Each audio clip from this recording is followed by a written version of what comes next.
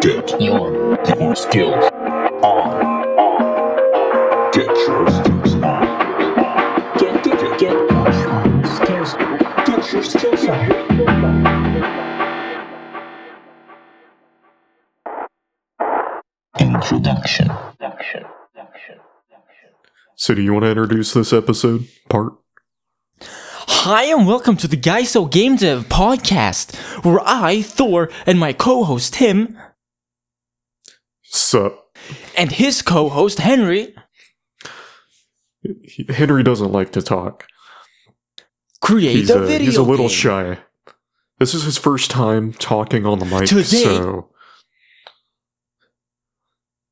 Now keep going. Now, Keep going. no, keep going.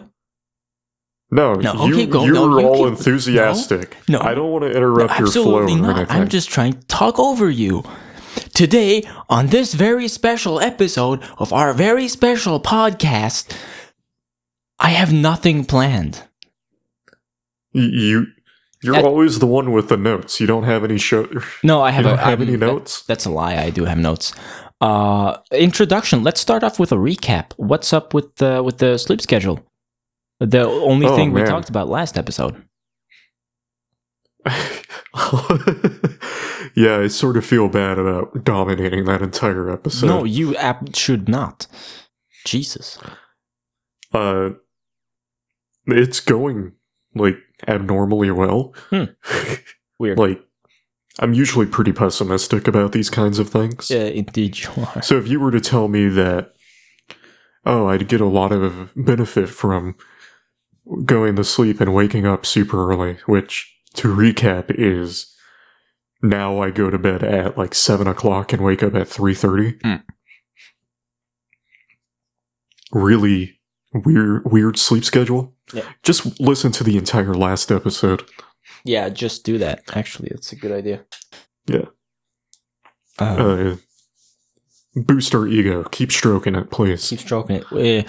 I saw on our dashboard page that we have an estimated audience size of 7. 7. Yeah. You know, So all of you who are not bots, like, what's up? Hello. yeah. If any of you aren't bots, please, no, Siri, please get in touch if you actually listen or read our blog. I mean, to be fair, it seems that our podcast is more popular than our blog, though. That might just be Yeah. because the podcast is hosted on Spotify, and if someone like tries to go like search skills on there, they might think that we're actually developing a video game. I mean, I'm still developing it, yeah. Yeah. Anyways, recap on the sleep schedule thing. I'm very pessimistic about self-improvement stuff.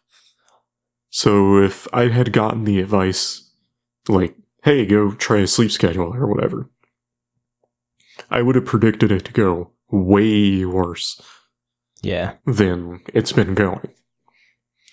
Like, I'm not exaggerating here when I say it felt like I was playing my life on hard mode before I was doing the sleep Oh. schedule. Right. Yeah. I get it. Like, it's insane how different my hour-to-hour mood is. I can imagine, actually. Yeah, it's really, it's something else. It's fucking fantastic. I'm still loving it. In the show notes for the podcast episode that goes up today, I wrote a little thing where I just say, yeah, you know, Tim's really enthusiastic about this. Watch it go to shit for some like arbitrary semi-related reason in a couple of episodes.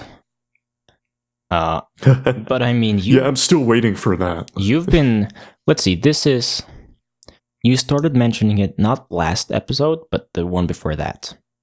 And then we talked about a month ago. Yeah, and then we talked about it for an hour and a half straight last episode.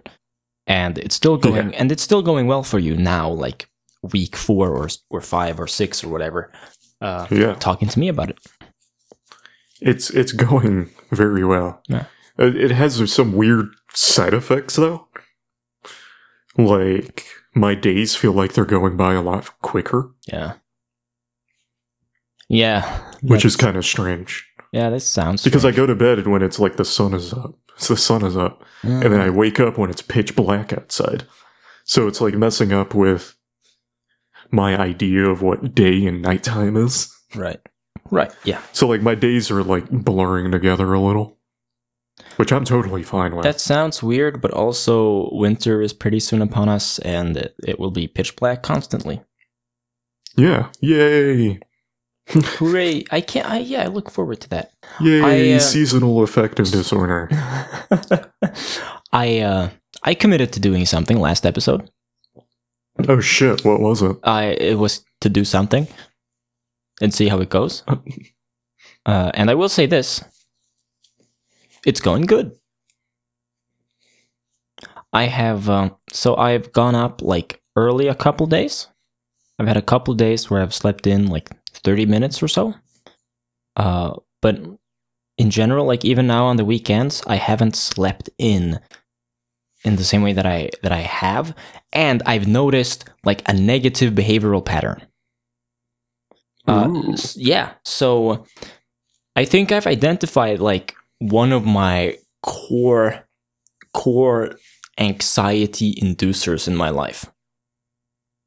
Oh. It's my laptop. Your laptop. Yeah. It's waking up or, you know, like being excited about starting a day and going, yeah, wow, yeah, I'm going to make cool sounds on my computer.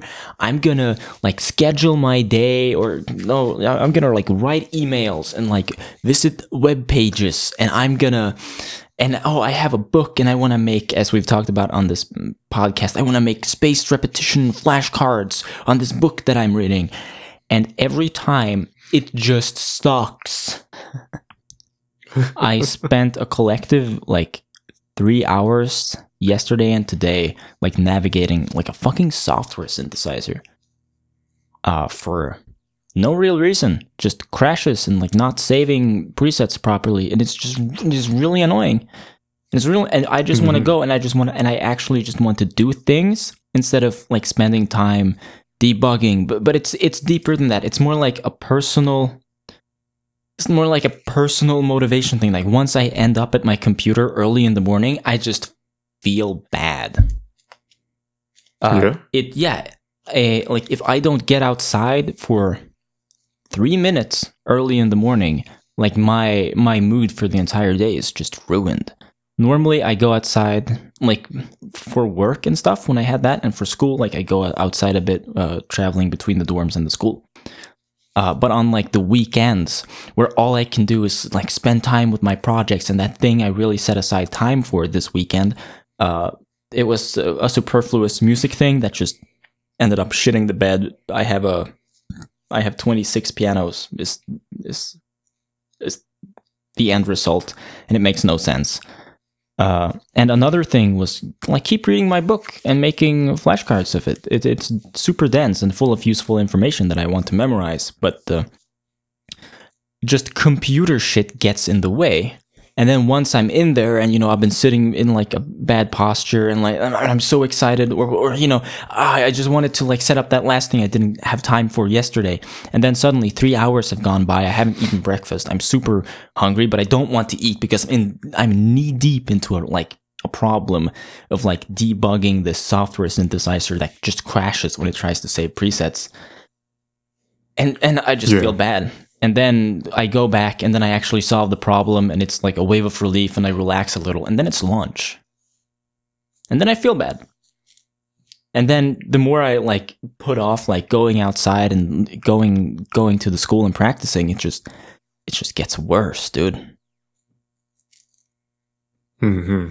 This is what I call the tyranny. Like overwhelming yourself? No, well, it's the tyranny of the computer. The tyranny of the computer. Yeah. I like that phrase. Yeah, I've noticed it like slowly for a couple of years. I guess it's kind of combined with that feeling. We talked on the podcast when I played Clicker Heroes basically nonstop for 24 hours. It's a bit like that feeling of just sitting down to do something and then just being stuck. Like you can't get out. You can't just end the shit, because somehow like all of this is related to my core interests and values and the things that I want to do, but it just sucks. Nothing works, and it's an insubordinate amount of time spent.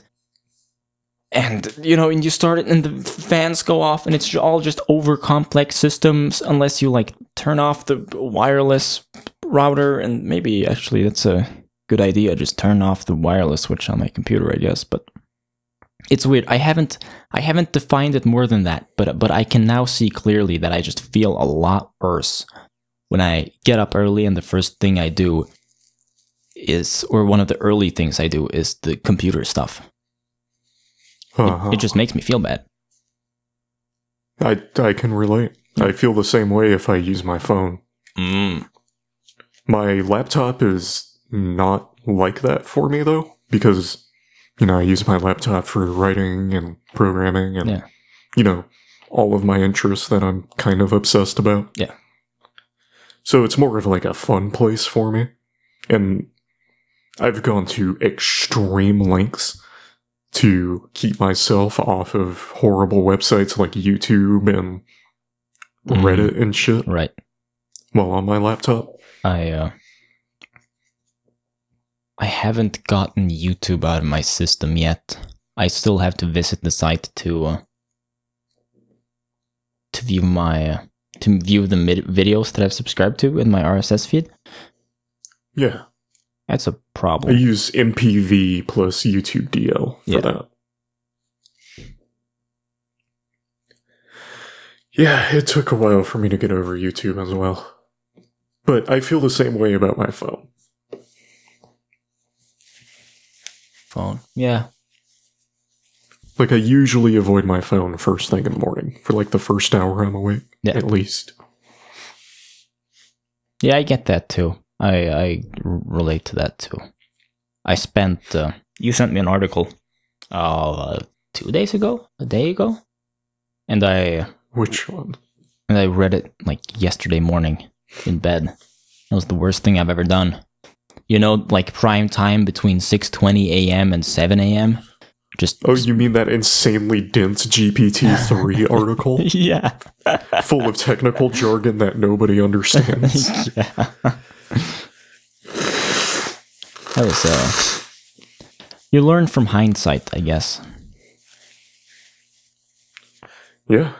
If you could predict the future, then life would be a lot easier. Yeah, no kidding. Anyways, I think we should go into the what went right section. What went Because I got an idea to what to talk about. Right. What went right? Alright, so that was a great transition, by the way. Great Okay. job putting it in the right spot this time. Wow, yeah, I marked it very clearly. So, I asked Thor for a recommendation on a book. Oh, the book thing. His favorite book.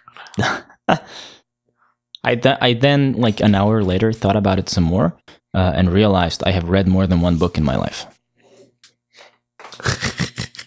I asked him because I had the realization that I wanted to read, his favorite book. Oh, that's a weird realization to have. Okay. Well, hear me out. I've known you for fucking 12 years. 7 years now. 12 years. Way too long. And I've never read your favorite book. It's like not knowing your favorite color. What is my favorite color? It's blue, right? Fuck. Good job. Hold on. I need to find the... Guys, so game dev episodes now marked explicit for explicit language. Oh, yeah. Took them long enough. Yeah. No, I mean, I have to do it. I have to do it manually because I seem to be swearing a bit. So the book I got recommended... Sorry for the clicking and blowing my nose. Fine. The book I got recommended was Effortless Mastery by Kenny Werner, which is a book about being good at playing the piano. Very simplified, yes, sure. Yeah. Well, I'm gonna go into it. Yeah. So, I'm conflicted about this book. Oh, yeah? On one hand, Kenny Warner says things that I agree with a lot. Like, a lot. Right. Like, you're not going to be making good art, usually, unless you're being kind to yourself. Right. Right. Okay, that's too general. It's easier, normally, to make good art when you're being kind to yourself. Did you, for context, or for my context, I guess, which version of the book did you read? And have you done any of the meditations? No, listen, I'm getting to that. Right. I think I'm reading the 1996 version. Right, so the original, right. Yeah, the original version. That's what it says on my computer, at least. Yeah. On the other hand, I couldn't make myself finish the book. Oh, wow. Because, and I'll tell you the exact line, the exact paragraph that I just gave up completely. You're right, because it's still not on your computer, right? Yeah, I marked it down. Like, it's so atrocious. Let's see, where is it?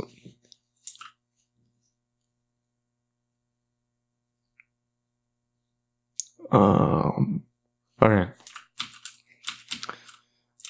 So, for context, he's talking about surrendering yourself to your art. Quote unquote. Right. So, I can't even. Okay. Quote. There is a place inside each of us where perfection exists. The genius, God, lives there. All the creative possibilities of the universe are to be found there. It is the innate ability of each of us to be God, to behave with extreme dignity, to conduct our business in a righteous manner, and to channel an endless stream of life-enhancing ideas and celebratory sounds for the upliftment of mankind. That's pretty extreme. This joyful noise is the sound of the Supreme Being manifesting through us. If we surrender our desires, we will hear it. At first it will seem distant, like the sound of the ocean when you put an ear to a conch shell. But with practice, one can hear the divine unstruck sound and become enveloped by it. The outer music is then imbued with the light of the universe and its great transforming power. A most worthy goal is to live one's life and perform all of one's duty from this inner space. Right. End quote. I have, I first read Effortless Mastery, I think 2 years ago. Yeah, Thor's favorite book, by the way. I've my kind of end result after 2 years and like reading that book twice and following Kenny for a bit is basically this. There are very few pieces of literature aimed, and very few like methods at all in the world established, or even like trying to get like musicians to rehabilitate from severe anxiety or depression with their instruments and with like their craft and their creativity. And sometimes like all you need is just to listen and to read a dude just being so joyful about what you and the human race can do with music if you just let music be music. And and like following meditations and the mindset of just hearing someone say, just, it's gonna be okay. You're good. There's a master within you too. You're not you're not broken. Like I said, I'm conflicted Right. about this book. Because, for some context, I'm not a religious person. At all. And I'm very, very practical, if you could say it like that. this book is very spiritual by Tim standards, not spiritual at all by Zen standards. Yeah, I hate the fucking Zen bullshit thing, because to me it always sounds like an excuse to not think about the problem. Yeah. Like, I read that whole paragraph, and there was nothing of substance said there. No. But it sounds like there's substance. Yeah, it's reassuring words. Not even. It's just bullshit. This is kind of what I mean. If you There's nothing of substance. There's no actionable advice. no It's just no of course fucking pretending to know things you don't know. And I hate that. I hate that kind of writing so fucking much. oh dear. Yeah. So this book pissed me off to the point where I just gave up reading it. You But at the same time, he says things that I agree with so much that I have a hard time not just yelling about it. right. Because some things he says are just, like, exactly the things I've been thinking for a long time about just creativity. Of natural. Like, there was a story earlier in the book about how he had a lot of anxiety about playing the piano. Right. And his friend told him to only do, like, this simple finger exercise at the piano for 5 minutes a day. That was the only exercise he was allowed to do.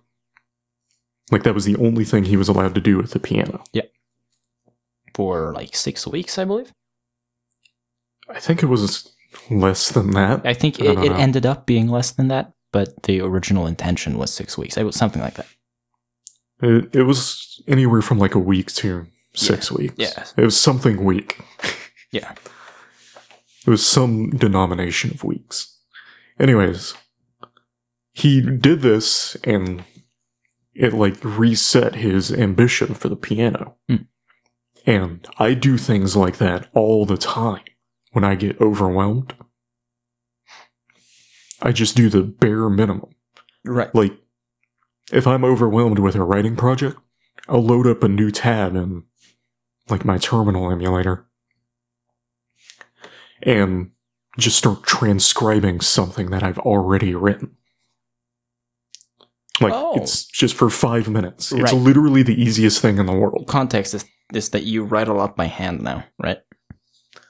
Not as much as I used to. I've been writing a lot more on the computer recently. Okay. But I've written at least 20,000 words by hand. Right. Just because it's fun. Yeah. It's But I haven't written by hand in insane. a few weeks now, I think. Oh wow. But, I mean, I could transcribe with a keyboard, too. Transcribe It's just getting words down in the easiest way possible. what do you mean when you say transcribe things you've already written? In one tab, I have my writing. In the other tab, I'm duplicating it. Like, I have them side by side. That's It's literally the easiest writing in the world, because you don't have to think about what you're writing. that's very interesting. Yeah. I'm And I do the equivalent of that for, like, reading. If I'm overwhelmed with reading, I'll read for 5 minutes. Yeah. And, like, I only really have to read one sentence, but if I want, I can read more sentences. Right. Yeah. And I just do usually doing the bare minimum helps me get over the whatever anxiety hump I'm on. Right. Yeah. That's I think that's pretty well established in like habit and motivation and productivity like techniques and stuff by now. Sure. I mean, I do the same thing as well. Mm-hmm. And he criticizes school a lot, like education, Right? Yeah. the educational system, Yeah. at least in America. Yeah. And obviously, I agree with that because my education was an unmitigated disaster and nearly destroyed all joy I had in learning. Yeah. I mean, look at him. He's a writer. Yeah. And, he criticizes that in a way that makes sense most of the time. Yeah. I agree. If he's not going into that weird Zen religious bullshit. Right.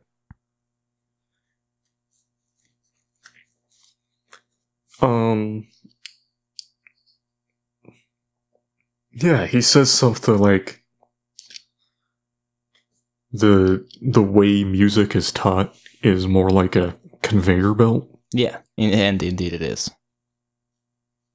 Even It's not like, 96. discover the things you like to do. It's give me 2 pages by Monday on what you like to do. Yeah. It's yeah, I had a conversation with the guitarist a couple of days ago. It was like, yeah, I'm learning jazz standards, like standard repertoire from playing jazz. It's like, yeah, I have a list of like something insane, like 236 songs. I'm like, oh, did you make your own list of like songs you really like? And he says, no, it's from a jazz theory book. The author says that if you want to be a big shot jazz musician in New York, don't even think about going there before you know all these standards. And then there's star marks on like the things you really, really need to know. And I just went, huh, that's interesting. Because that sounds terrible. That sounds like the death of every creative, I mean, it can help sometimes. Yeah, like but I if you mean, have a list of 236 and it's like... Yeah, that's a little overwhelming. And laying that out as like, you need to know all of this and you need to you need to master all of this. That's not a... Yeah. It's homogenizing and just sad.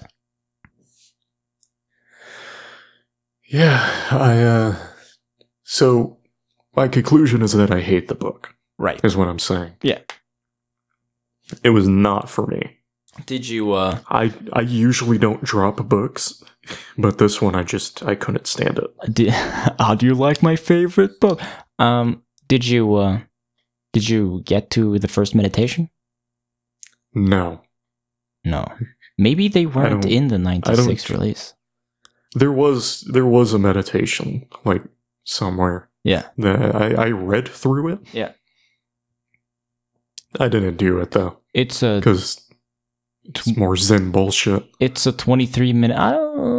yeah. I'm not saying meditation is Zen bullshit. No. Meditation in general is good. It's just the way it was presented made me, like, not want to do it. It's a 23-minute thing. It's there are 4 of them total throughout the book. They go down in length. The first one is 23 minutes, and they get shorter from there. Mm-hmm. They're good. Yeah, so... Yeah, terrible book. I can't believe you like this shit. Or, well, I can because I know who you are. Yeah, there you go. It's a very Thor book. It's a very Thor book. Mm-hmm. It is. It really is. I saw so much of you and your personality in this book.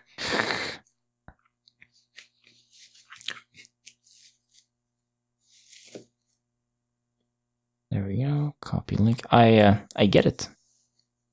Yeah. I really really do get it.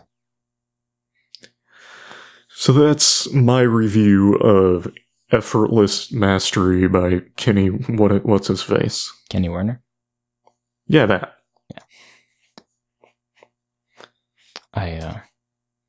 That's a scathing review.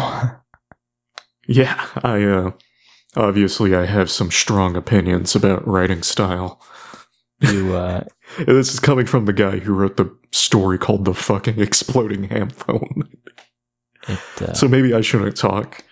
But I can't make myself read books like this. Right. I can't do it. Unless I'm reading them as a comedy. Like, I read the Thinking Big book. You know, that really famous, 1940s book? Think Big and Grow Rich. No, I don't know. No, not that one. I think I know which one you mean. Yeah. I know. No, I think it is Think and Grow Rich. Right. Yeah, Think and Grow Rich. I read that, and I read it as a comedy because it's exactly the same, stupid magical thinking Zen bullshit Right. that I hate. But it's so stupid that, it's just a great laugh. So I can read stuff like this if I'm not trying to take it seriously. But since this was your favorite book, I was trying to take it seriously and just getting pissed off. I get it. I really do, because I know who you are, and this does not surprise me at all. Yeah. Not at all. Yeah, I mean, what went right in this? All right. Yeah, that was what went right. I guess, do you want to go to the next section, or how long do we want this podcast to be? No, I don't. I have not prepared any of my own thoughts, but I guess I could ramble a little bit. I totally get it. For me, like this, and I know that you are. If I'm pretty rational and logical of a thinker and feeler, Tim, you are at least 10 times what I am. You know, it's the gap between me and normal humans is usually pretty big, and especially normal music creatives, acting and thinking and feeling a lot on intuition. The gap is usually very, very large, but the gap between you and me is also very, very large when it comes to intuitive processes versus completely laid out, methodical, rational processes. In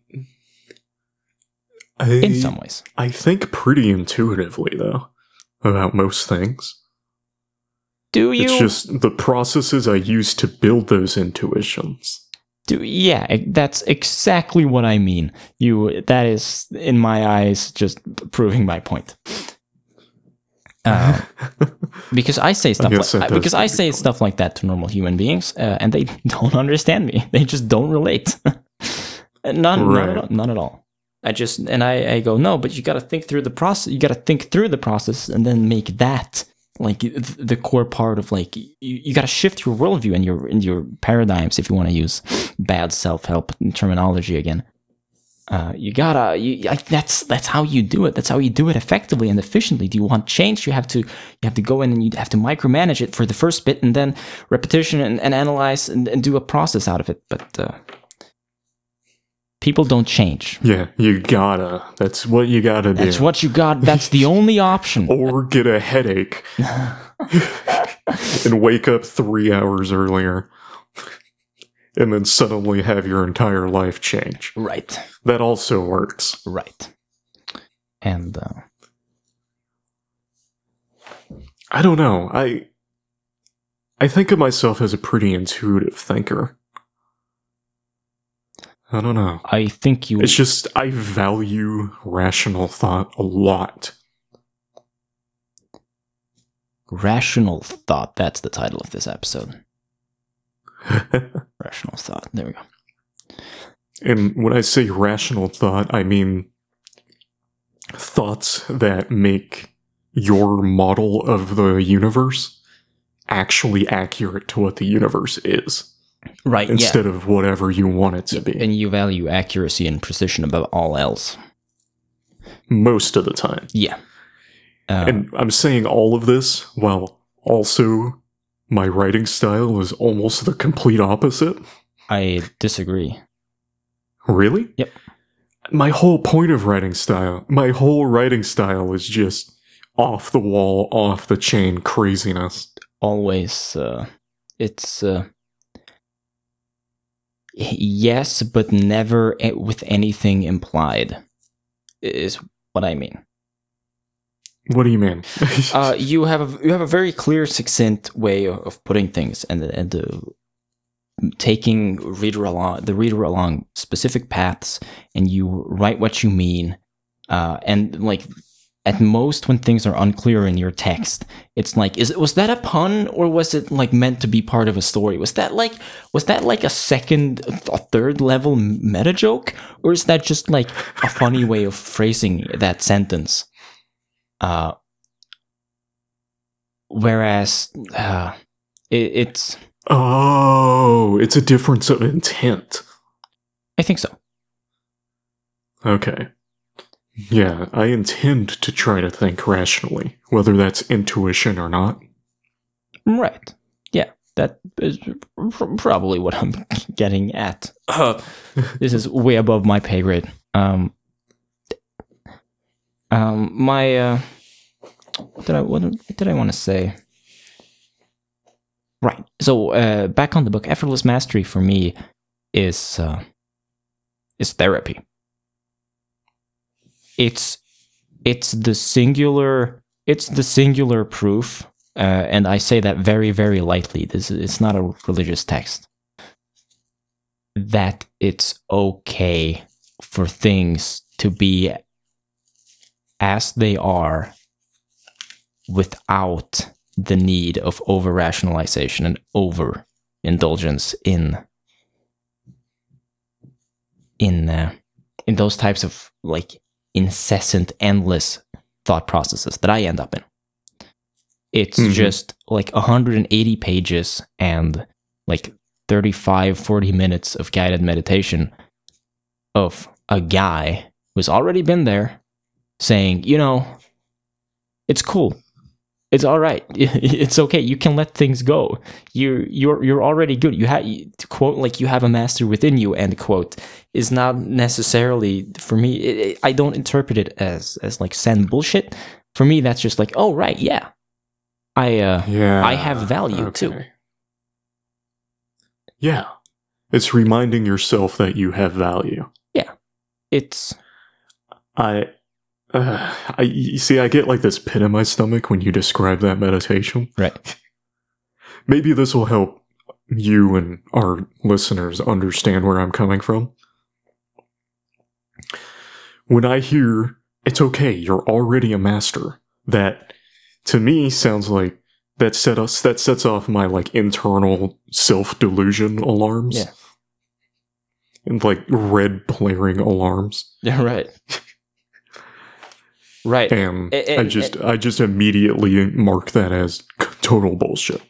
Right. And what I'm trying to convey, and what I think you're missing, is that that's not meant to be interpreted at, that the intent is not for it to be interpreted as, or even be said as, like, oh, you don't have to do anything at all.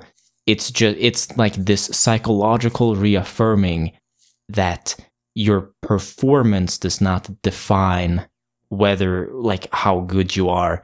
Like, you just, if you just do, you will do something good because you are doing it, and doing it is what makes it good. Therefore, and like his phrasing is, it's like the weirdest circular, like twisty logic I've ever heard. It is, but it's also, it's so hard because, and I know because you haven't had this weird, I don't think you've had this relationship with like your creative output or your creative arts. Or I used to be super anxious about making things. was mostly with video games because I didn't really enjoy the tools I was using or the way I was doing it. I was also pretty depressed while doing it as well. Yeah, there you go. Yeah, it was mostly the depression. Yeah, but it was. Go on, go on. I imagine, and it's so hard. It's that gap between the arts as well. Jesus.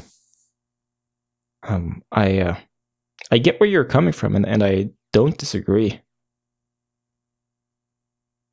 But I also, and I don't completely disagree. But it's still weird because intuitively, the book and the meditations are something that just always helps me. It's this weird minimum thing. Like if I spend just like reading a page of someone else, just reminding me that, hey, whew, it's good, a thumbs up.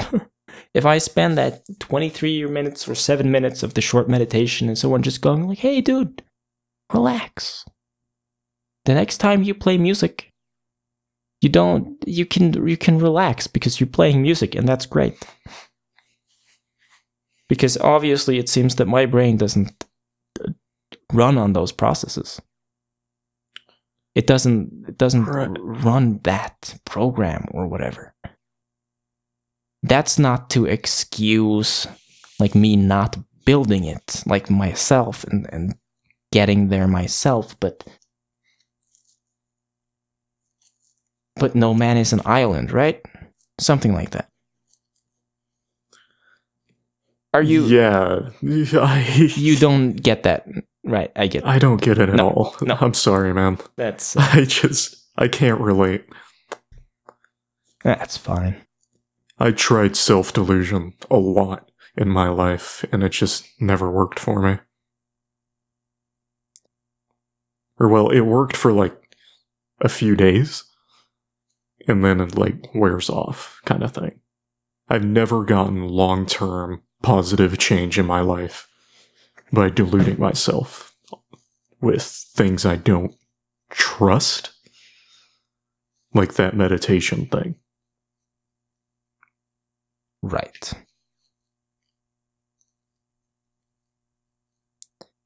Yeah.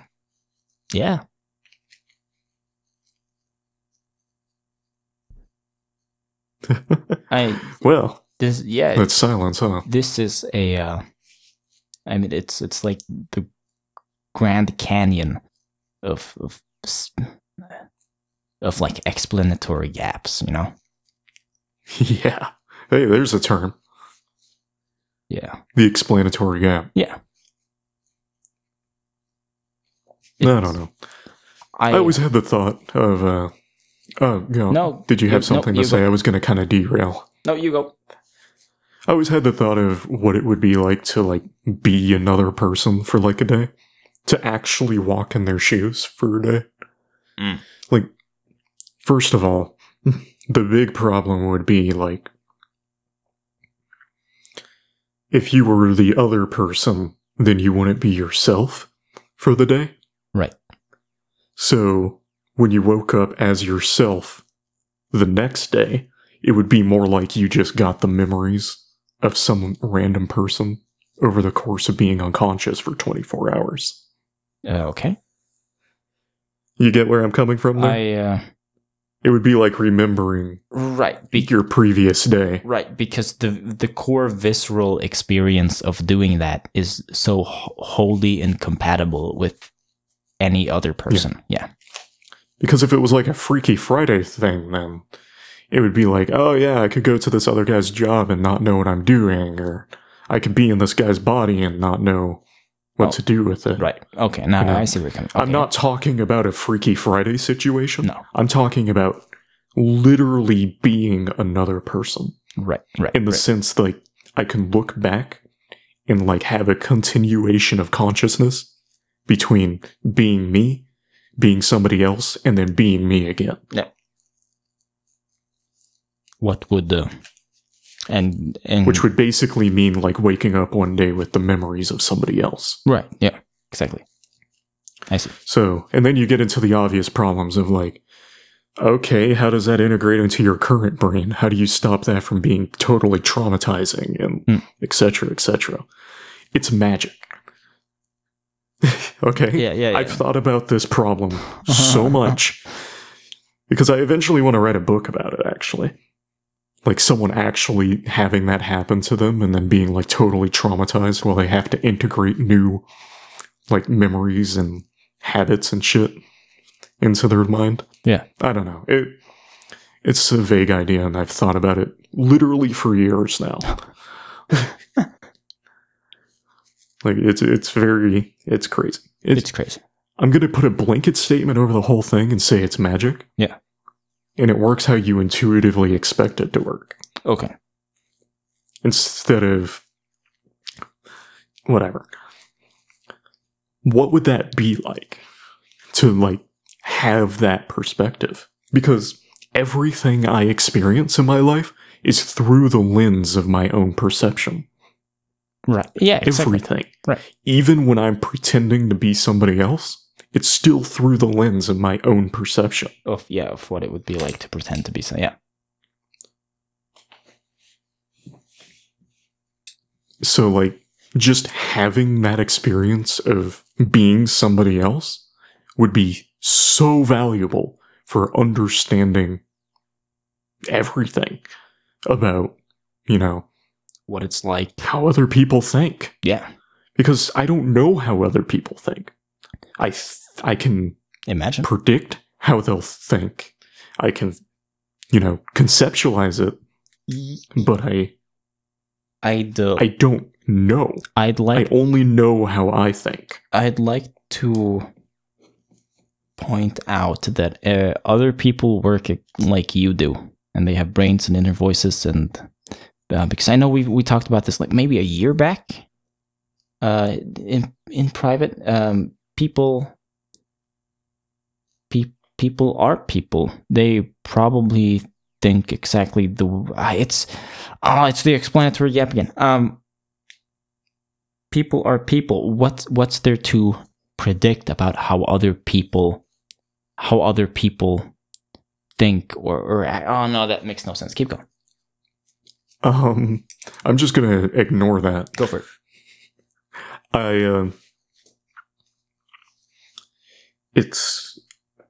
I think I'm not going to ignore it. Fuck it. Fuck you. Fuck everything. It's part of nuance. What goes on, like, perceptually in your mind when you listen to that meditation and you don't immediately turn it off because it's total bullshit? What happens from your perspective? Like, Right. how does your mind work like that? Right. That would be such a valuable experience. Throwing away all of the like awful implications about identity loss and shit. Yeah, of course. But that would be such a valuable experience. Of course, the obvious implication of identity loss. Obvious. It's like you would wake up and you'd be like, who am I? Of course, yeah. Because you'd have like the memories one day of being some random other person. Of course. It would be totally traumatizing. And like memories are just neurons in your brain. So like how do they integrate with your memories? And since They're you can remember from the day before, it's crazy. It's basically trying to like meld two brains together and not have everything break. Sounds pretty cool. I'm gonna just hastily push us over into a new section. Do it. What went wrong? Say something. I'm giving up on you. Oh, sorry. It's lyrics. It's say something. I'm giving up on you. It's not say Oh, something and Jesus then me Christ. saying I'm giving up on you. I promise. Holy Christ. Speaking of, It's fucking brutal. I guess I don't like your book. You just fucking drop me like a sack of potatoes. it's actually a lyric. It's say something. I'm giving up on I you. know the song. Good.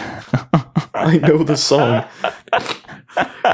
But I did, wow. But now that you mention it, it might have been subtly influenced by my subconscious. I wanted to keep on the. Fucking savage. I wanted to keep on the book topic a little bit. Oh yeah. You Keep going. you who know me, you who have seemed to figured this all out. What? I object to both of those statements. There you go. That's all I wanted to hear. Thank you. Thank you for listening to this episode. Keep going. What? Oh, and this is hard for me to formulate properly. So help me out. What's my problem? What's my problem? Which one? No, fuck. Alright, that wasn't as effective as I thought it would have been. There's so many I lost count. Alright, speak for yourself. Well, yeah, of course I have problems. This is ad hominem attacks. I'm sorry. How do I phrase this? What did I want to get out of you? You have What's your problem? A problem. This book, me, dynamics, thoughts? Question mark. Complete sentences? Question mark? No. No. How could I phrase it a different way?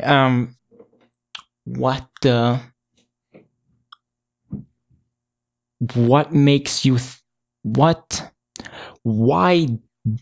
don't I filter this out as complete bullshit? And what am I missing? Wow, that's a big one. That's a big one. Okay, Hold on. Let me think. My immediate guess is that it's because it makes you feel safe and good. Oh yes, that's a And you like feeling safe and good. that's a gut emotional reaction. Sure. Yeah. And that's kind of the Occam's razor answer. It just you feel good when you listen to it What is and interact Occam's with that razor? kind of thing. What is Occam's razor? The simplest answer is usually the correct one. All right. Yeah, it makes a lot of sense. There we go. Thank you for listening to this episode. There's wait. I could explain Occam's razor if you want. No, I get it. There's actually like really interesting math behind it. It makes me feel safe. Yes. Well established. What?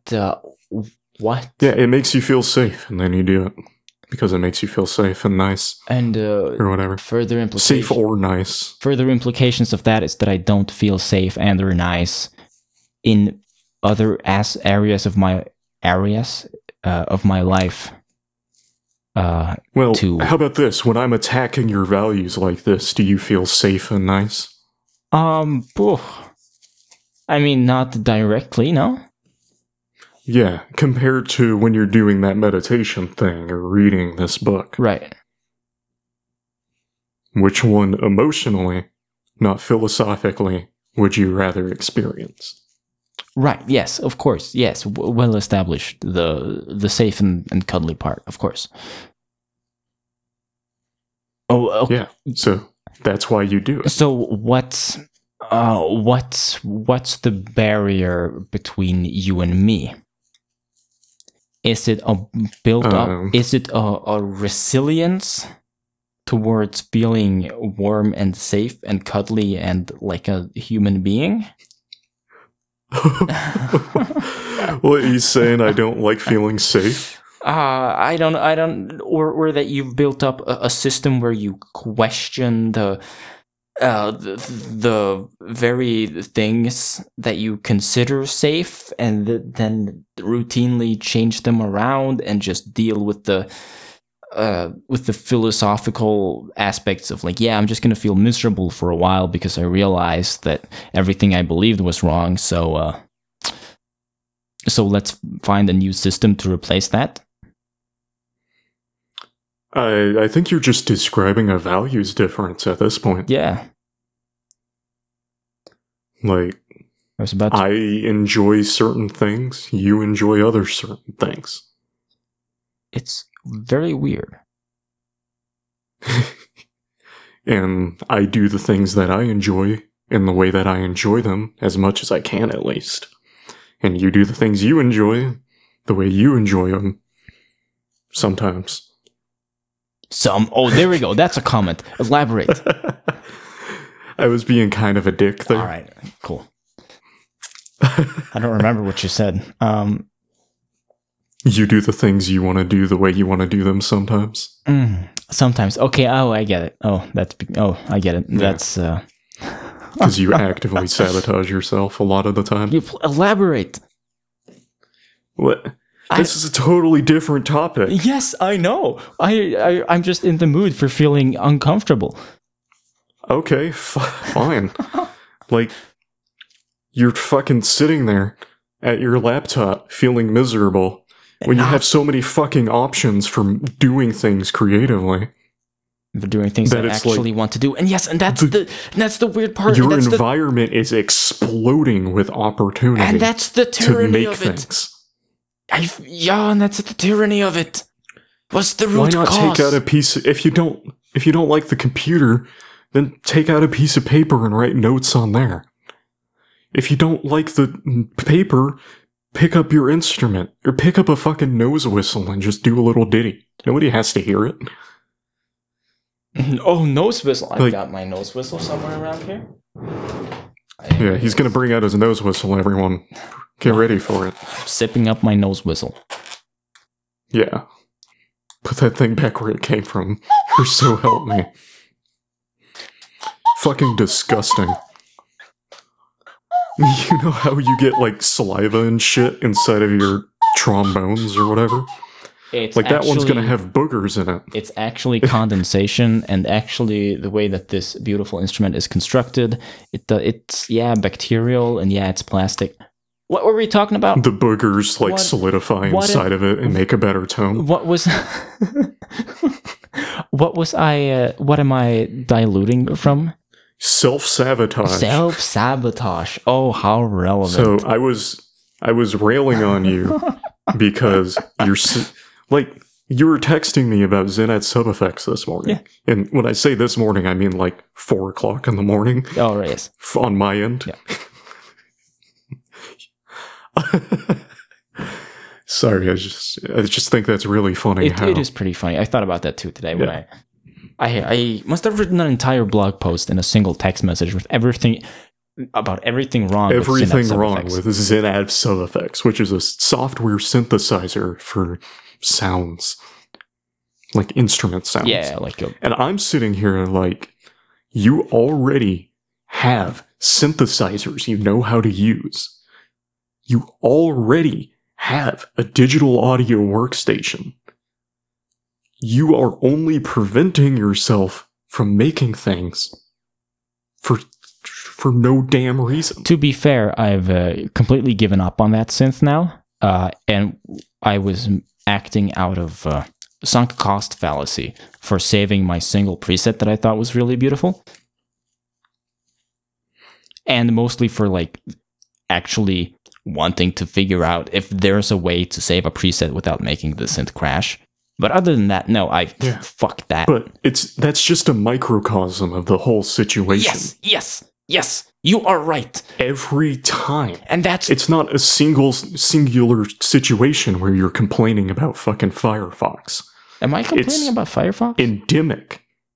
It was just a stupid example. It could be anything. Right. Complaining about Audacity, Firefox, Linux Audio, whatever it is. Oh, right, yeah.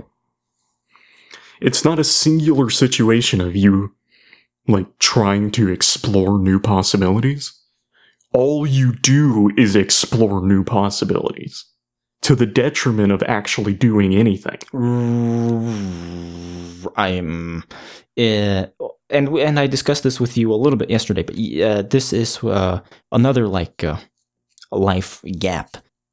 You and I may spend a lot of time together, but the part of my like musicianship that you see is all the digital shit that I do at my laptop, and that is in the face of very frustrating things. Yes.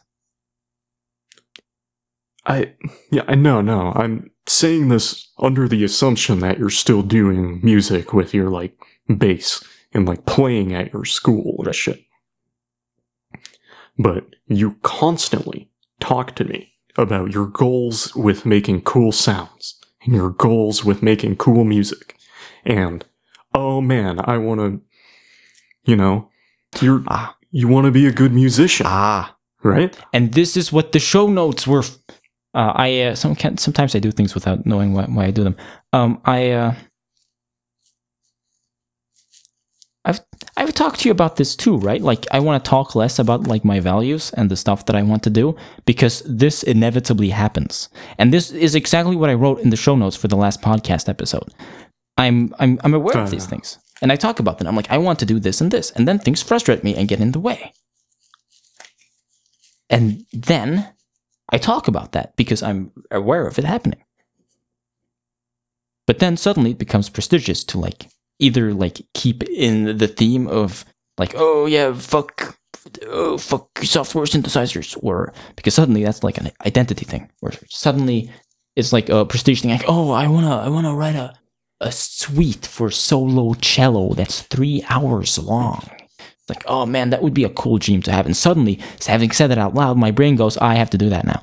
Oh, there's the anxiety. I feel it right now. I feel it right now in my stomach. I don't want to do that. I said it as an example, but saying it out loud makes my brain think I want to do it.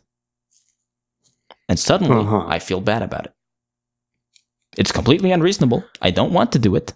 It's not that big of a deal if I don't write a cello suite for last for 3 hours in my life. But somehow I still feel bad about not doing it. Mm-hmm. I need a mental health professional. Yeah, that's what I've been saying this whole damn time. You need to not do therapy in the middle of a podcast episode. And actually get therapy. Oh, yeah, that is exactly what you're saying. It really is.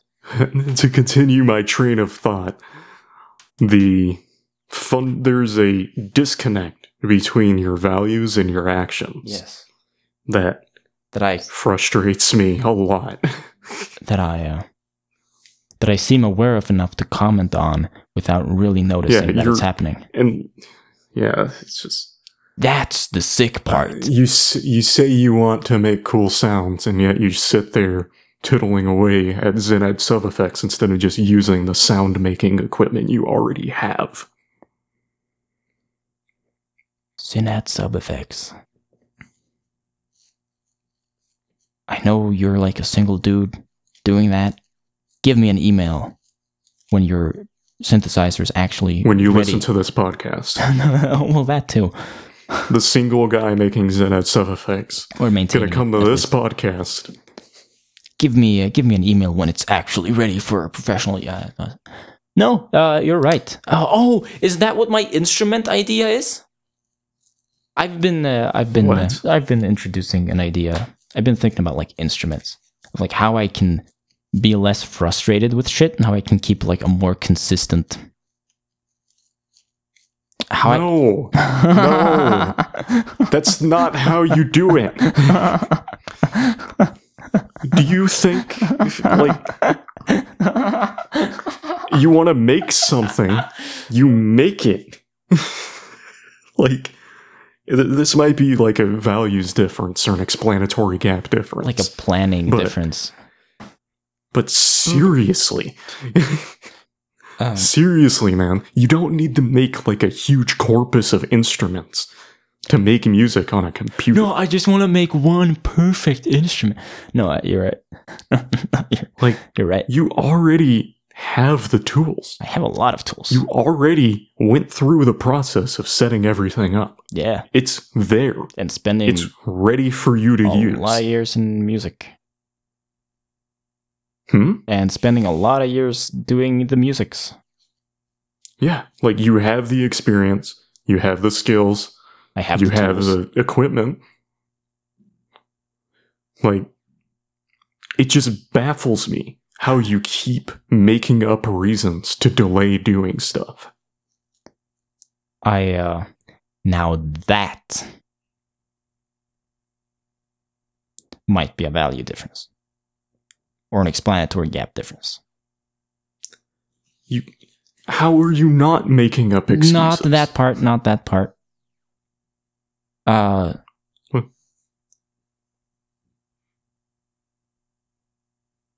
What if I don't want to do anything? Then quit stressing yourself out about it.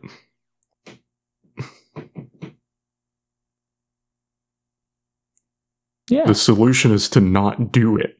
Yeah. There we go. That's the answer.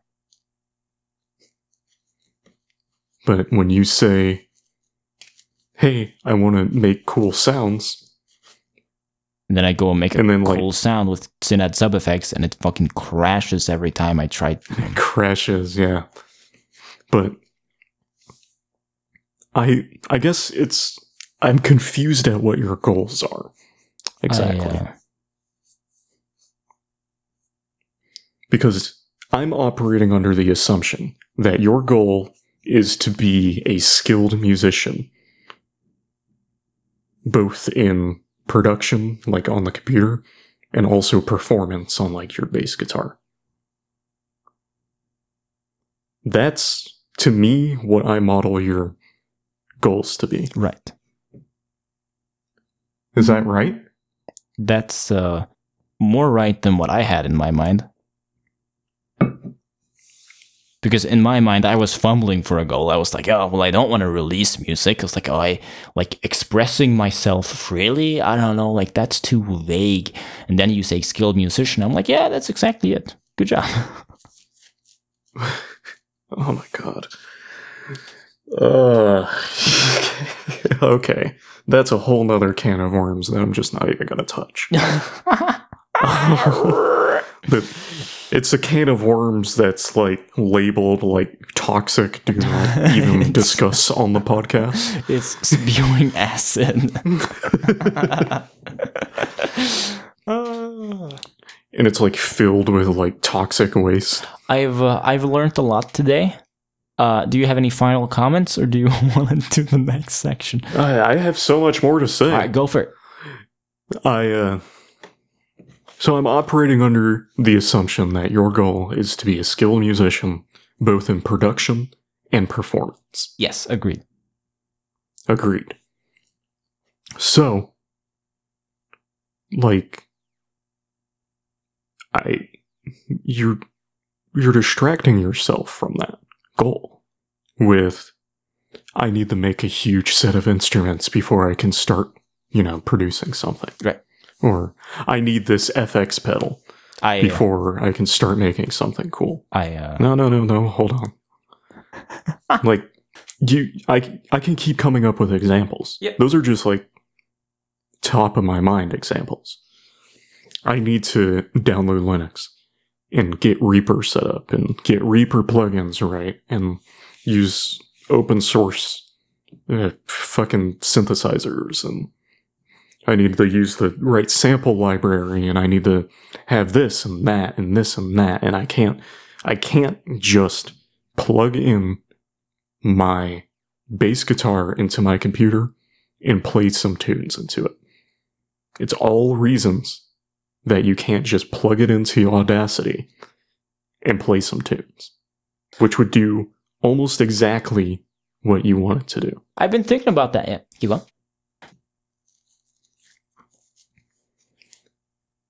So, either I'm wrong about your goals, or you're sabotaging yourself in relationship to your goals. I think this one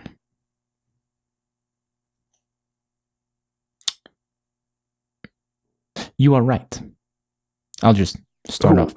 I gave you an or. You said yes. I said this or that, and you answered yes, you're right. It's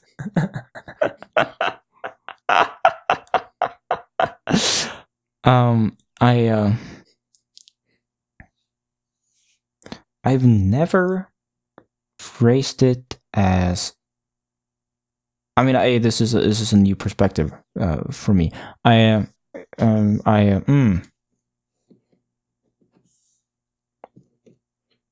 agree. With what? All of it. You're not wrong.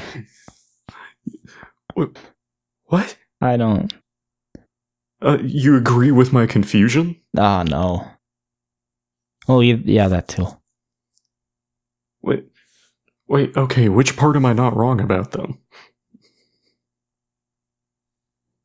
What part are you?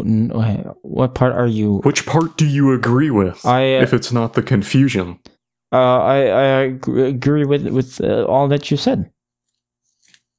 With the words I don't even understand what that means.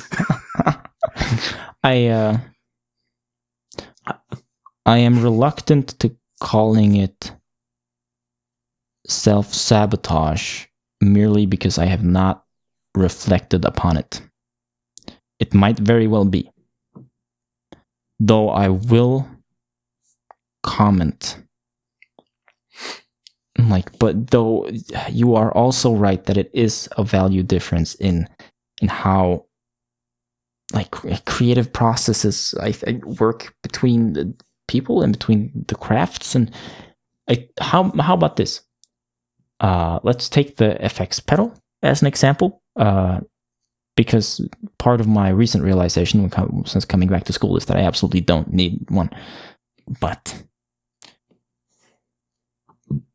I think I remember the conversation you're kind of alluding to. So I did a bunch of solo bass stuff with a loop pedal, and you said this years ago too. Why can't I just plug in and do my loops into that? I have a lot of thoughts. This won't be coherent. There's a thing that happens when I discovered the possibility of doing the solo bass stuff with my current multi-effect. And then I explored that a lot, and I did that a lot, and I put that on a fucking conveyor belt, and I have a lot of music to show for it. And then I stopped being interested in that. I had done it a lot. And then, okay. Like a savior in the darkness, a product and a company comes along.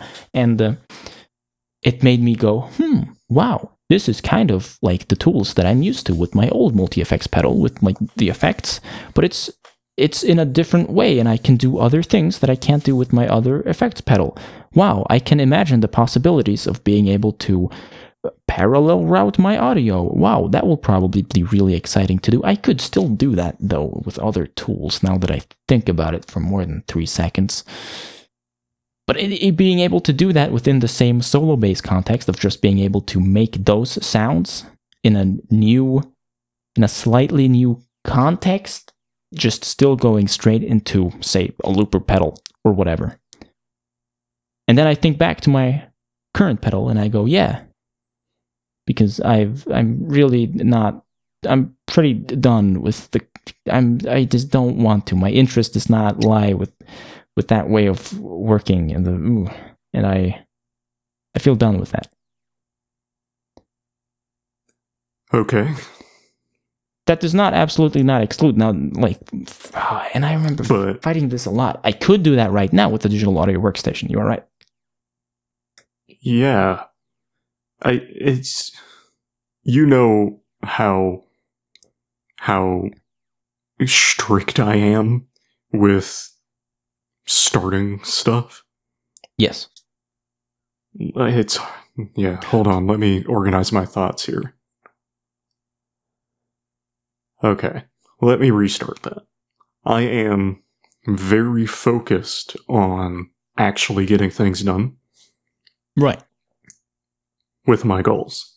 My goal with writing is mostly to just have fun. Also, tertiarily, to have the satisfaction of making something and I feel like I'm pretty good at I feel like I'm good at it in comparison to my other creative skills. Yeah. So it's also the satisfaction of doing something I feel like I'm good at. Basically, it all adds up to I write and release things online because they make me feel good. Right. So, to achieve that goal, I try to remove as many barriers to entry as I can, both like mentally and physically, from my writing. Yeah. So if I want to make a new draft for a story, I literally press like 2 keys on my keyboard and it makes like a new thing. And I could just start doing that. Yeah. I don't need to set up a writing environment. I don't need to, I don't need to do any of that. Writing, and that hit me in your little thinking period. Environment. I'm obsessed with building environments around me. Yeah, and like the way it happens, like the environment builds itself around your needs. Right. If you force yourself to start making the thing right away, it'll come. Solutions will come as you encounter problems. Right. You do not have the ability to predict what problems will come up until you actually get to them most of the time. Like synapse sound effects. Yeah, I've had that thought, but I've not come to the realization. If that makes sense. No, it doesn't make sense to you. No, keep going. And I think this is one of our values difference. Yeah. Because I love environments, for one. I love the environments people create things in. It's one of my private obsessions. I think we talked about this, actually. Oh, we might have. But it's one of my private obsessions. And, like, I love seeing how a programmer sets up their programming environment. Or how a musician sets up their music creating environment. Right. Or how a writer sets up their writing environment. Because it says so much about, like, the way they make things. Yeah. I don't know, it's one of those really hard esoteric things to explain. I like it because I like it. I know what you mean, yeah. I think I do. But the caveat is that I don't care about environments that people make for the sake of making environments. Yeah. I care about environments that are actually useful. So I go to like r/Unix porn. Yeah, you know that one. Yeah.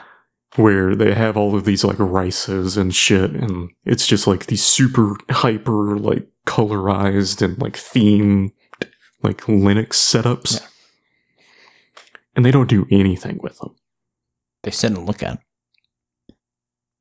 them. You look at them. Yeah, they're more like art pieces. Right. And that's totally fine. You can make art with anything. It's awesome. Good job. But I don't care about the environment in that case. So that might be a values difference. You are more predisposed to caring about environments for the sake of environments. I can explain this. It hit me. I hadn't thought about this for about a year. About a year ago, I read a little book called How to Be an Imperfectionist. It sucks. It's a bad book past page like 74 or 84 or something like that. Because those first pages are actually like a rundown on the different type of like observed and like currently medicinically like defined forms of perfectionism. And I realized reading those pages that I mean, we all have some of them. We all suffer from like over preparing or like setting too high expectations of ourselves in certain situations or yada yada. Some of us do it more chronically, and it just hit me. I felt like I couldn't start using like Reaper or like any of my programs and tools until I had like every facet of it like syncable and easily backupable and like traceable in my home folder and easily navigatable. It's setting too high of an initial bar to entry. It's that form of perfectionism of creating perfect environments because you're trying. Because that's exactly what I mean. Yeah, exactly. Because just as you said, like trying to predict all your future problems, and if you can even imagine, like, oh yeah, but this isn't waterproof for that scenario, then you won't even start using the thing or start doing the thing. I hadn't thought about it for a year, but that just now appeared in my brain. Yeah, the thought. Yeah. That's exactly what I mean. Yeah. It's setting a too high a bar of entry. Yeah. One of my obsessions with creativity is lowering that bar to entry to like Minimum. effortless levels. Yes. Effortless, yeah. And I'll reiterate that if you force yourself to start making the thing, solutions will come up to the problems you find as you find them, and your environment will adapt itself to that. It's interesting. You'll adapt yourself to the environment. You'll adapt the environment to the problem. Yeah. Instead of adapting the problem to the environment. Right. It's very interesting. Symmetrical thing. These past like 2 months on the podcast, you just described my inability to even like look at my instrument without feeling perpetual anxiety. And come like the first day at dorms in school, I just realized that I'm gonna have to do this, right? So I do it, and I've radically changed up my practice schedule and the way that I view my music lesson and my time at school in general and playing with people. I haven't changed as a person. I still feel pretty bad, and I'm still performance riddled and such. But I just view school and playing my instrument in a different way now that I have to in order to like show up for class. Yeah, I thought about that, and that was a weird dichotomy because we talked about this yesterday, I believe, and because I hadn't told you this, it was just like such a transition for me. You were like, and I told you, like, no, it's fine. I'm practicing. I'm playing. It's fun. And you just went, what? Yeah. The school like authority thing like cuts through that bullshit you've been building up. I would not at all describe it like that. I would rather emphasize what you said about shaping the context around the issue. So suddenly I've shaped all of my practice time into something different. Last year, when I felt bad, like playing my instrument, it was all about like performing and doing good every practice session, yada yada, getting forward. And for me now, it's just like, oh well, I just like hearing myself play. Like that's what I want to go in and do. I have my bare minimum items that I can do. I've simplified all of my exercises, and I mentally don't at all expect anything to happen. But at the same time, like every day, I just want to go and play and practice. Everything has changed, and it's so weird. Yeah, just cutting through that initial barrier. Yeah. And basically forcing my brain to find a solution to the problem. Or somewhat. I mean, I'm not... Yeah, that's what I mean by like forcing yourself to find solutions to And problems now when I you come to fully them. understand. I fully understand. Keep going. I have a pretty serious question, Mhm. actually. Yeah. I hope this doesn't cause any long-term damage. Oh, you know actually. it will. Yeah. Oh, great. Do you want to be extraordinary? Do you have a goal to be extraordinary in the things you do? Extraordinary. That's Yeah, a low. and I mean that in the literal sense of the word extraordinary. What is the literal Beyond the ordinary. beyond the ordinary? You want to be extraordinary. Yes or no? Yes. You sure? No, I felt very bad saying that. It's about 6 months ago, I noticed a thing.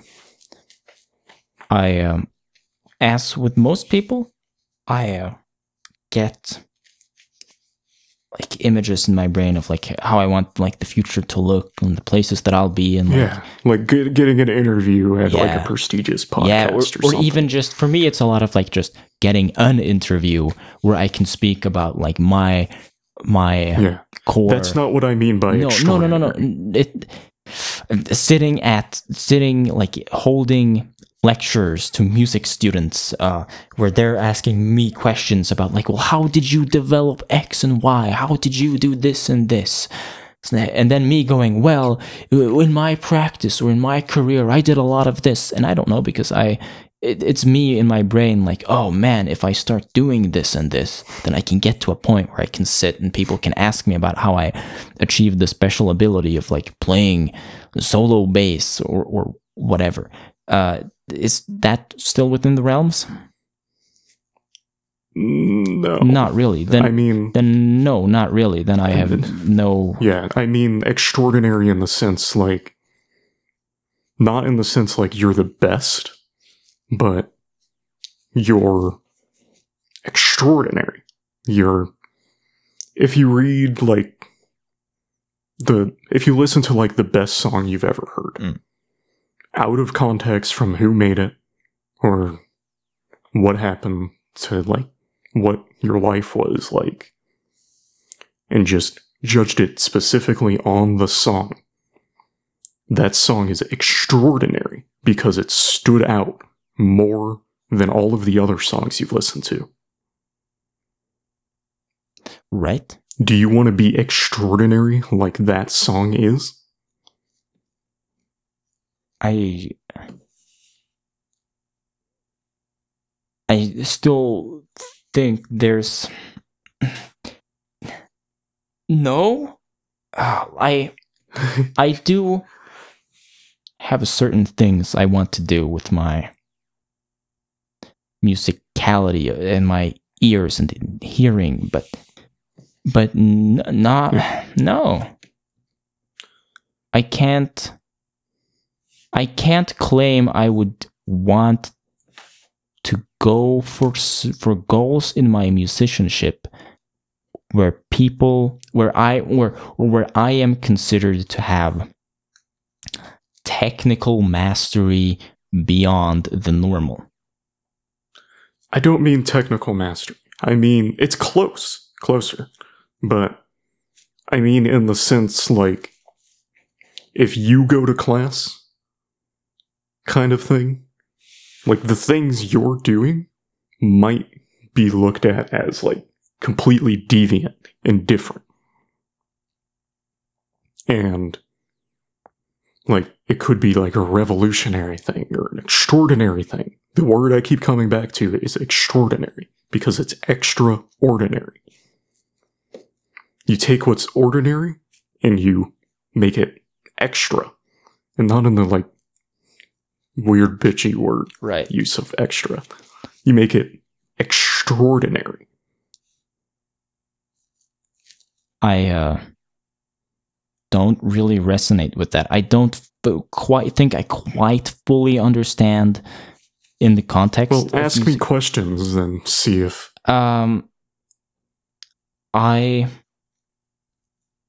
No. You know what? No. My answer is no. Okay. I think that's one of our more fundamental values difference. Right. Because I have an intense need to be extraordinary. Yeah. I want to make things that change people's lives. I want to make things that are totally different from anything anyone's ever seen. I don't relate. I want to be the best at it. Because I want to be extraordinary. I do not relate. No, my goals are more internalized. I definitely. Oh, but that's such a. No, those are. It's a question of ambition, I guess. I don't even think it's. Oh yeah, I think it's related. I think it's peripherally related, but I don't think it is that either. I have. It's. I don't have any words to describe this. I think ambition is peripherally related, but I don't think it's directly related. I really don't. Yeah, I kind of mean it more in an ambition sense. Do you have the ambition to be extraordinary? Well, no, then. Yeah. I think one of my biggest issues with, talking with you about your creative efforts, talking with people in general about their creative efforts, is that I assume everyone has the same ambition to be extraordinary that I do. Right. Because why wouldn't you want to be? And that's obviously not, like, the only thing that motivates me. Right. Like I said before, way, way back, my main reason is to do it because I, like it. It makes me feel good on a moment-to-moment basis. Right. And it has, like, long-term effects of making me feel good. But I practice and I work as much as I do because I want to be extraordinary. Right. I could feel the same level of satisfaction with less work. But I don't, because my other goal is to be extraordinary. You have strong will of... Yeah. Ambition. I'm just gonna switch this over gently again into the what happens next section. What happens next? Woo. And Well, that was a roller coaster, huh? I'm gonna keep on that thought a little bit. What, the roller coaster? No, with the ambition specifically. I thought a little bit about that. No, I'm not. Yeah. I'm not. I'm gonna drop it. Keep going. I have a vague feeling that my current things that I do and my actual ambition level are misaligned. That might be. No, I know for a fact they are. I feel it deep in my heart. And the problem for me is it's an unfinished thought. And really, that's just absolutely irrelevant for all the crap we've been talking about for the past 45 minutes. Breaking my life down. I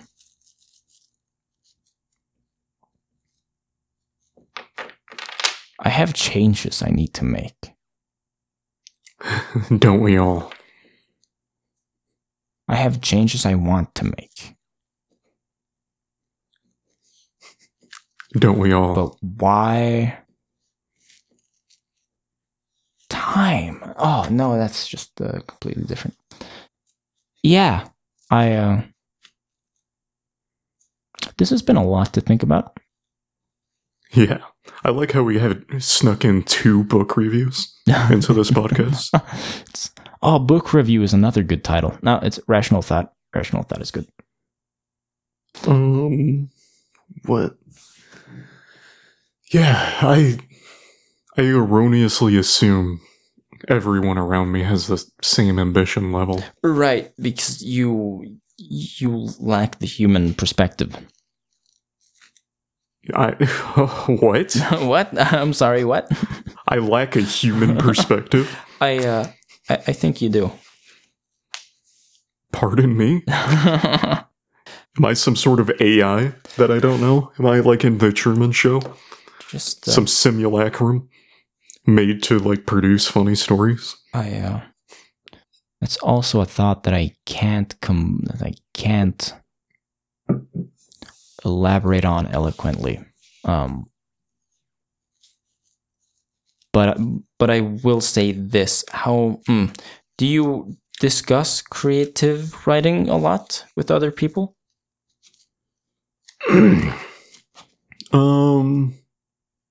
Yes and no. Yeah. I discuss creating things in general with people. For example, somebody I know comes up to me, and you could probably guess who they are. Not our mutual friend, it's a family member. But they come up to me and they literally tell me, man, I've been wanting to like make something. They literally tell me this. I'm like, okay, make it. And like those are the kind of conversations I have with people where they complain to me that they want to do something and then they don't do it. Right, you don't then. Yeah, that's basically the extent of conversations I have about creativity. Unless they're with you. Right. And then I go into like deeper stuff. Yeah. I think there's a lot to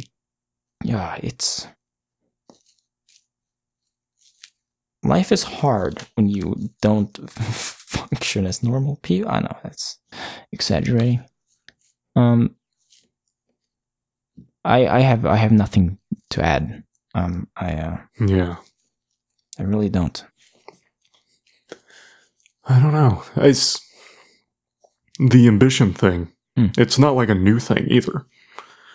Like, even when I was like a child, like really young child, I always had this thought in the back of my head that I wanted to be more than ordinary. Right.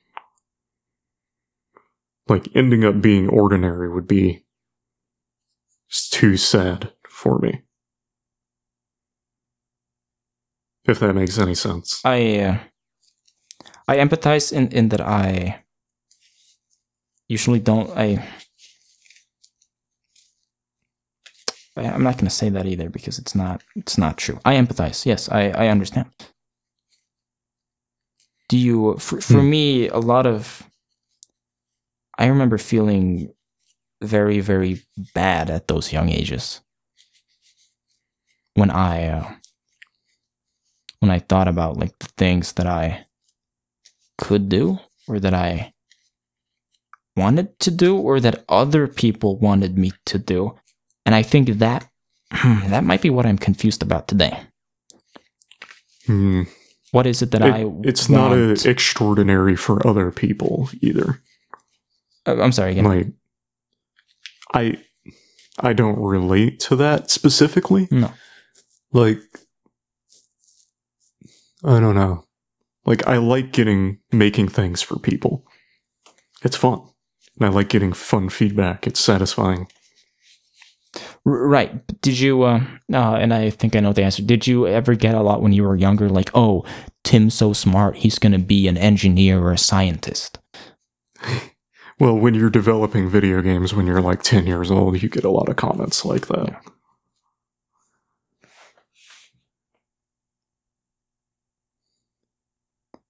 Yeah. I have no concrete words. I have a follow up. I don't know. I don't get a lot of anxiety about the people's expectations about my creative work. There we go. If that makes any sense. Because I do that. I get that a lot. I get anxiety from people's other kinds of expectations, like emotional expectations. Right. But when it comes to my work, not so much.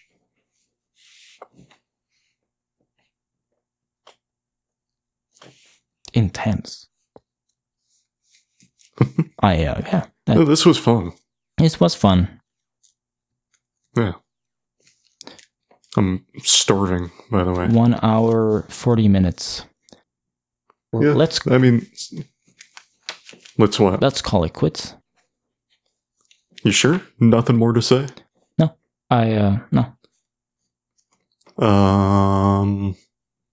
Well, I have plenty I could probably say. Just be treading new ground and you're already emotionally exhausted. So, yeah. Fuck all of you. See ya.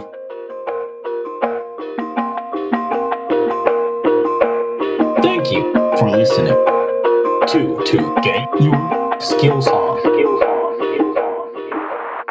Get your skills on.